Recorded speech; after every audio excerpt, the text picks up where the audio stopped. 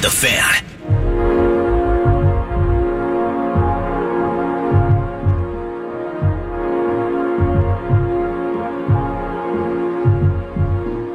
Good evening, everyone, and welcome back to Skull Stories, presented by CenturyLink, trusted technology partner of the Minnesota Vikings. I am your host, Mike Wobschall, coming to you from TCO Performance Center in Eagan, joined as always by fellow host Mark Rosen. Now, tonight's show, I really have a great appreciation for tonight's show, Rosie, because we're going to feature a guest who's having a hard time staying retired and a host, yourself, who also has a hard time staying retired. So I think tonight's going to be pretty good. It's former Viking safety Robert Griffith joining the show tonight, Mark. And look, you look at Vikings history.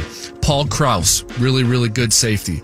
Harrison Smith playing for us right now, really, really good safety. Well, sandwiched in between there was another pretty good safety in Robert Griffith, and I know you have some memories and some stories of covering Robert when he was with the Vikings. I do, and first of all, just more of a friendship situation. Griff, it's great to hear your voice. I had a chance to see you not that long ago, briefly, when they had the reunion for the 1969 NFL champion Vikings in town here. And a bunch of your former teammates were here, and I know it was probably better than any high school reunion you've ever been to. Most definitely. What was that experience like for you that weekend?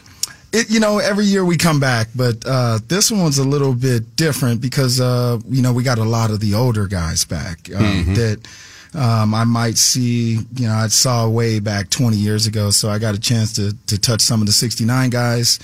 They really started this thing for us. Then I touched a couple guys that played in the 80s, like Dolman and guys like that that have those connections. So it was good to get, 4 or 5 generations, decades of players here. So talk about the Met, then the Metrodome, and then now, the new big house that we're in now. It's just incredible to hear their thoughts and how everything's come along. You are at TCO right now, Performance Center, and I'm thinking to myself, what are you thinking about when you're walking around that place compared to Winter Park and the facilities you had there, which was an upgrade over what the guys in the 69 team had, a huge upgrade, but now you look around this Taj Mahal, from a player's perspective, what's that like? Incredible. So one of the things that I liked is that they just didn't leave anything out. I don't know, it was probably 20, 25 guys, maybe 30 guys trying to get in the steam room, and it only fit, maybe 9 guys comfortably, but we'd get 12 in there.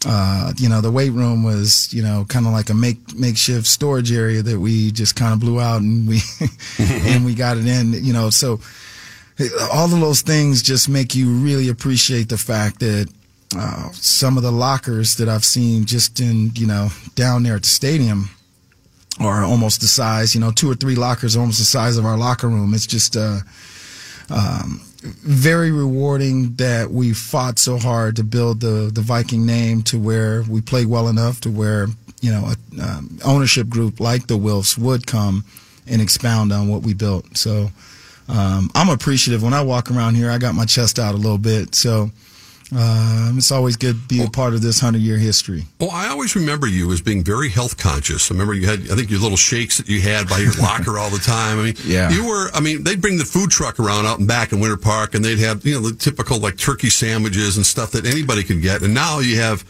everything is broken down for these players, where I think today's player is much more conscious of their health and what they're putting into their bodies than you were.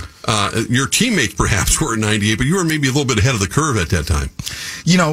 Most definitely. One of the things that got me by is that I worked out with a lot of track athletes. Well, primarily track athletes as far as my running's concerned. So I worked out with a lot of Olympians, and they were always worried about their weight and how their body felt. And so I developed a real good nutrition regiment from them, and it just kind of carried over. I knew how to power my body a little bit better than the normal guy, but now it's all science. Guys know exactly what they're putting in their bodies. They know what they're training, and everything's specified. So you're not going to miss anything. And if you are, then that just means you're not trying, because it's all in your face now. So right. Big difference. So many memories from a playing standpoint, from a personal relationship standpoint you had here with the Vikings from 1994 through 2001. Head coach Denny Green, Randy Moss, Brandel Cunningham, the 98 season, just a flood of stuff I'm sure that washes over you when you think about your time here with Minnesota. What comes to mind first and foremost? We had a really tight team. I think you named those names, and then the late Denny Green. We had a core group of probably about 20 to 25 guys that didn't change, which was not like it is, definitely not today, but even in that period of time where free agency was rampant, guys wanted to go get paid other places, we kept our core pretty tight together. That's to a lot of respect of Dennis Green. I have a bunch of team captain photos at my house. I just got one room. I put all my stuff in and I can look at when when I'm feeling like I'm not worth nothing. Sometime I go in there. It's actually my office. I close the door and it makes me feel good that I got, 40, 50 captains pictures that we take before the toss up. And it's always Chris, myself, Chris Walsh, Robert Smith, and whoever our quarterback is, Johnny Randall. It's like 4 or 5 key guys for like 7 years, 8 years, and I think that's what the reason why we were able to play well long enough is because he had the right guys as captains. We're all self-motivated. We always came in shape. I don't think I've ever seen Johnny Randall not in shape. Chris Carter coming to camp not ready. Chris Walsh not being ready to do what he's doing. So it just set the tone, and everybody else kind of fall in behind that. In 1998, which turned out to be a special year and a heartbreaking year, you're down in Mankato, and this rookie wide receiver named Randy Moss shows up. And you're a strong safety, and you're part of a really good defensive backfield back there with Hitchcock and a bunch of those guys. Did he have a certain swagger right away that you noticed and went, what? This guy's not your normal, not only you're not your normal rookie, but your normal wide receiver. Yeah. One of the things that stood out, the day one, and I always go back to this day, is the first thing I said when I saw Randy was like, man, this guy is skinny, man. This guy is going to get, because we were going at each other, back then. We can hit, receivers wherever we wanted. We can hit them in the face. We can hit them, wherever. And the first thing came across my mind was, oh man, this guy's so skinny. He's going to get, broken up during the season. And then we went to practice, and we always had competitive 101. We always had a competitive 7-on-7, and then that 1-on-1, that first day when I saw Randy run by everybody, I went over to Chris and I said, man, this guy's going to help us. Chris was like, he's going to help us tremendously. And then he went out and scored 17 touchdowns. I mean, it was he did exactly what he looked like, and we got exactly, if not more, of the excitement that year. And so Randy's the real article, man. But you know this better than anyone. It's not just physical attributes, his speed, his height, his whatever he could do. He was a student of the game, which I think was underrated in his overall game. And you know how difficult it is and how many times you had to hit the playbook and study. That also was something maybe that people don't talk about enough with Randy's natural skills.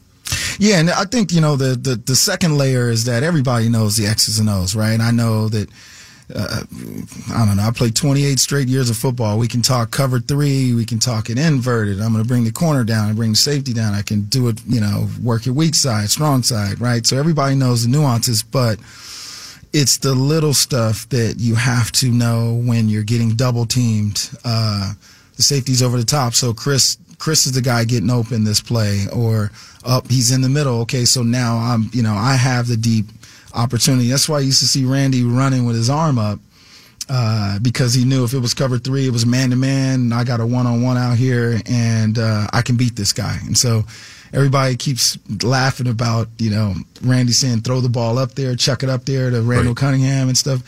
Those were 50-50 balls that they talk about now that he knew that he can win on. I think Randy really, you got mossed, right? That's the whole 50-50 ball deal. And so he changed the NFL. And when Randy got in the league, they started moving the safety over the top. And so now he had to work a double team. So he had to find all the little spots in that defense that they were, working on him to get open. And so that meant that you had to think on the 3rd level, the 4th level, is a safety here, is a corner here. And those small adjustments aren't really small. They mean that you have to understand the coverage. It means you have to know where the soft spots are, and just like Johnny Randall, you're getting double teamed every play. You have to find an edge and beat one guy. And so I think that Randy was able to do that a lot during his career. Look, I mentioned sports can be a heartbreaking lifestyle. Last night I watched the Dodgers after winning 106 games, lose in crushing fashion. The 98 season had a kind of a feel to that. Is it something that nagged at you for a long time? Does it still nag at you that you didn't get to the big one? It doesn't. The thing that does get to me a little bit is that there's a lot of players that I believe deserve to go to the Super Bowl on just the work and the discipline and the time, on the grass. And I feel like, not only the 10, 12 Hall of Famers that I played with, but I feel like we had several deserving guys that should have touched the Super Bowl grass. Johnny Randall, Chris Carter, myself, Jake Reed, Robert Smith, Randall Cunningham. The late Corey Stringer. Yeah, Corey Stringer, Dennis Green. A lot of our coaching staff, I think that we deserve to be in that game. But, one of the things that you do learn is that you got to be good, and you got to be good late, and you have to have some luck. So go back to that 98 game. We had 11 starters enter the game. We had 8 starters go out on defense in that game. And I remember. So it was a little bit of attrition. And things were stacked against us. Yeah, and Mark, I think you could comment on this too, and Griff. If you look at, because you guys are talking about X's and O's and being smart and setting the tone, and the coaching staff does that. And you look at the coaching staff of that year's team, and some of the guys who came off of that staff and went to other teams and then took those teams to Super Bowls. And it's all in the, and I always go back to Denny because he set the tone because it was the culture and what everybody expected of everybody in the building. And, every year we had a big team meeting. Coach always made sure the equipment guys were in there, the trainers, everybody was in there hearing the same message. And, everybody carry your own water, right? Everybody know their assignment, know your role, be the best at your role. And Brian Billick took that. Tony Dungy took that to Tampa. He took it to Indy and won a title and to a Hall of Fame career. And that's really the true tenements of a team playing together and playing as one unit. And that's what you need to win.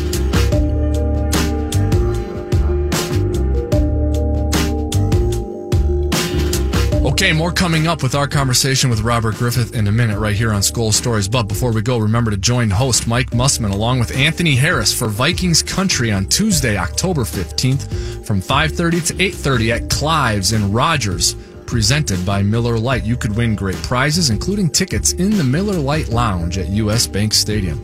Visit Vikings.com/Vikings Country for more info and a full schedule. We'll be back with more Skol Stories after this.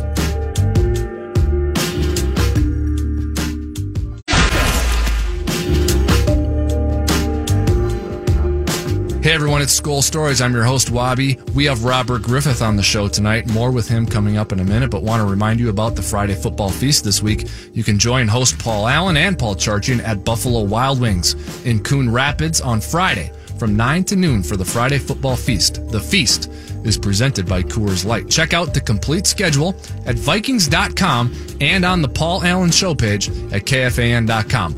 More with Robert Griffith right now. Take it away, Rosie. We're speaking with Robert Griffith, longtime strong safety for the Vikings back from 94 to 2001. During your time, you were also an executive member of the National Football League Players Association. Was it overall, was it a really good experience? Was it frustrating at times, or how would you describe it? Yeah, overall, it was an absolutely incredible experience. A little frustrating at times, but, I got a lot of my business acumen and, just business brains from just dealing with the owners, dealing with marketing and, player safety, 401ks, annuities and, everything that... Real life stuff. Yeah, everything that the players are enjoying now. We fought really hard. We held our dues in 1995 just to build up a war chest to be able to sit at the table across from the owners and negotiate properly. We started the marketing arm, which used to be Players Inc. Now it's NFL Players. Mm-hmm. We signed group licensing agreements and then started doing deals with EA Sports and for the Madden game and Sprint. Look how huge that's become. Oh, yeah. We saved Reebok. I don't know if you guys remember, Reebok was having some serious troubles in the 90s. We negotiated for them to we were their marketing arm, and we were able to solidify the NFL contract. So they made our jerseys for 6 years. Wow. The Players Association has done a lot for the NFL, and part of a lot of the efforts in the early 90s through the 2005 and 6s really set up the league for not only expansion but marketing globally. And we were a big part of it. You had the wherewithal also, Robert, early in your career here to start your own foundation.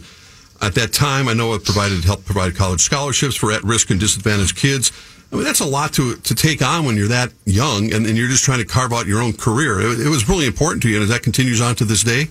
Most definitely. My foundation, the sole purpose is to provide, high school, money to high school seniors. And, a lot of people should know, but if they don't, they should know that I earned a scholarship my fourth semester as a walk-on at San Diego State, and it really just changed my life. I went from delivering beer at 4:30 in the morning and going to class at 9:30, and then go to practice, and then repeat, maybe 4 or 5 hours asleep for 3 semesters, to becoming a full-fledged student athlete, going to practice, studying, enjoying, the college experience. And so I knew once I got to the NFL, this would be my life's work. And 20 years later, we're still here. We had 36 graduates from all over the country. We have some here in Minnesota. So we have University of Minnesota graduate, Hamline University, Augsburg. That's great. San Diego State, Xavier, West Point, Stanford. We're looking to expand, and I'm working hard to really just create a nice endowment to keep that going even after I'm not around. That's fantastic. Yeah. Wabi mentioned guy who's roaming your old position right now, a guy named Harrison Smith. I'm sure you've watched him play a lot of football. Old school guy. When you look at Harrison, what do you think about in terms of how you relate to him? I think he's an excellent player. He's a 6'2" guy, and 6'2", people go, okay. I think he's actually a larger safety, on the larger side, especially during my era, for guys to be able to move like that, blitz like that, tackle like that.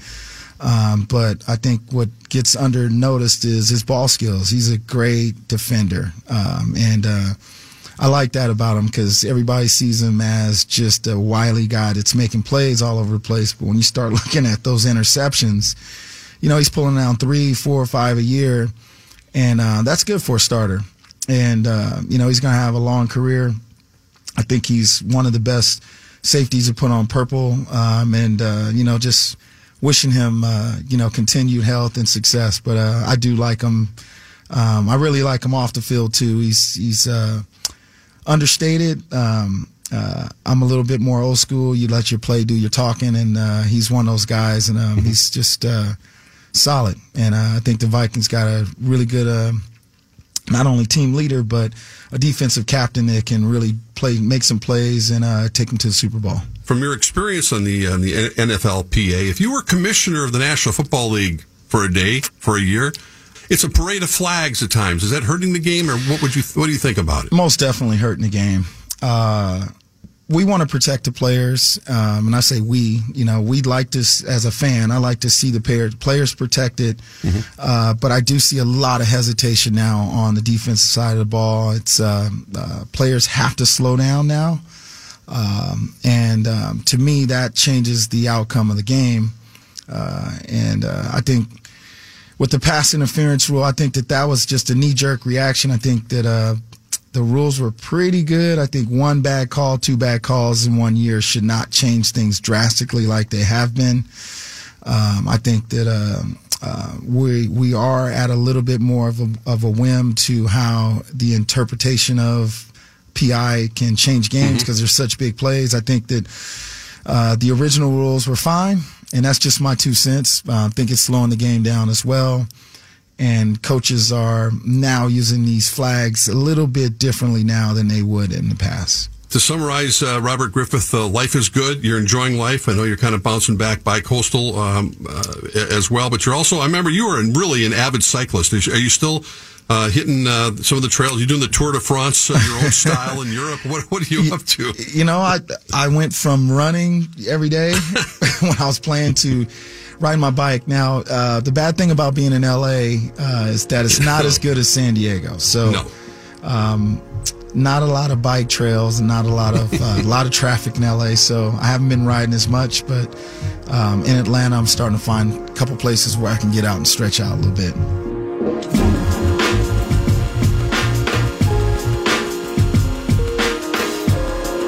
I told you, Rosie's having a hard time staying retired.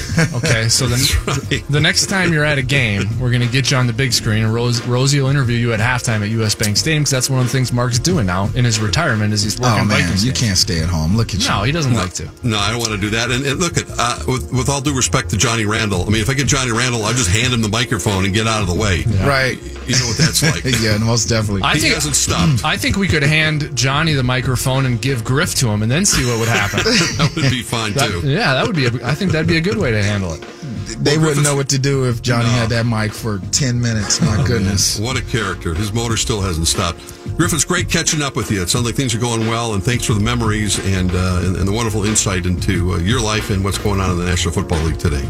Thanks for having me, Rose. Always a pleasure, man. Good to see you doing well, healthy, and still hustling it. Absolutely. You got to keep going. Got to keep moving forward. All right, Rosie. Hey, it's Vikings and Eagles on Sunday. People can listen to the game right here, FM 100.3 The Fan and the Vikings Radio Network. Mark, you will be there. You've thought about the game all week. The crowd will have a huge factor in this game. Yeah. People have long memories about what happened in the NFC Championship game in Philadelphia, and I think it's going to be a great opportunity for the Vikings as a springboard for the rest of the season. That's why this is such, I think, a vital win for them on Sunday. All right. Well said, Mark. Thanks a lot for your time and guidance on the show. Our thanks to Robert Griffith for joining us. And a reminder again, Vikings and Eagles, noon on Sunday. The game can be heard on the Vikings Radio Network.